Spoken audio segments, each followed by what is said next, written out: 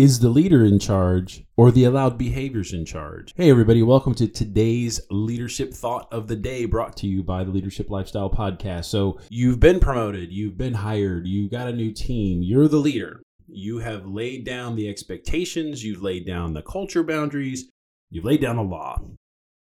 Is that what's in charge? Or what you allow to happen, is that what's in charge? You have a really productive superstar on your team, but they absolutely destroy the team with their behaviors and their attitudes.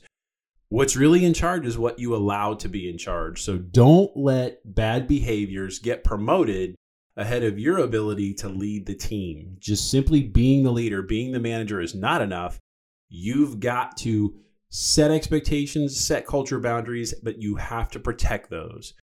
So today's leadership thought brought to you by the Leadership Lifestyle Podcast. If you want to make it a great day, that is up to you.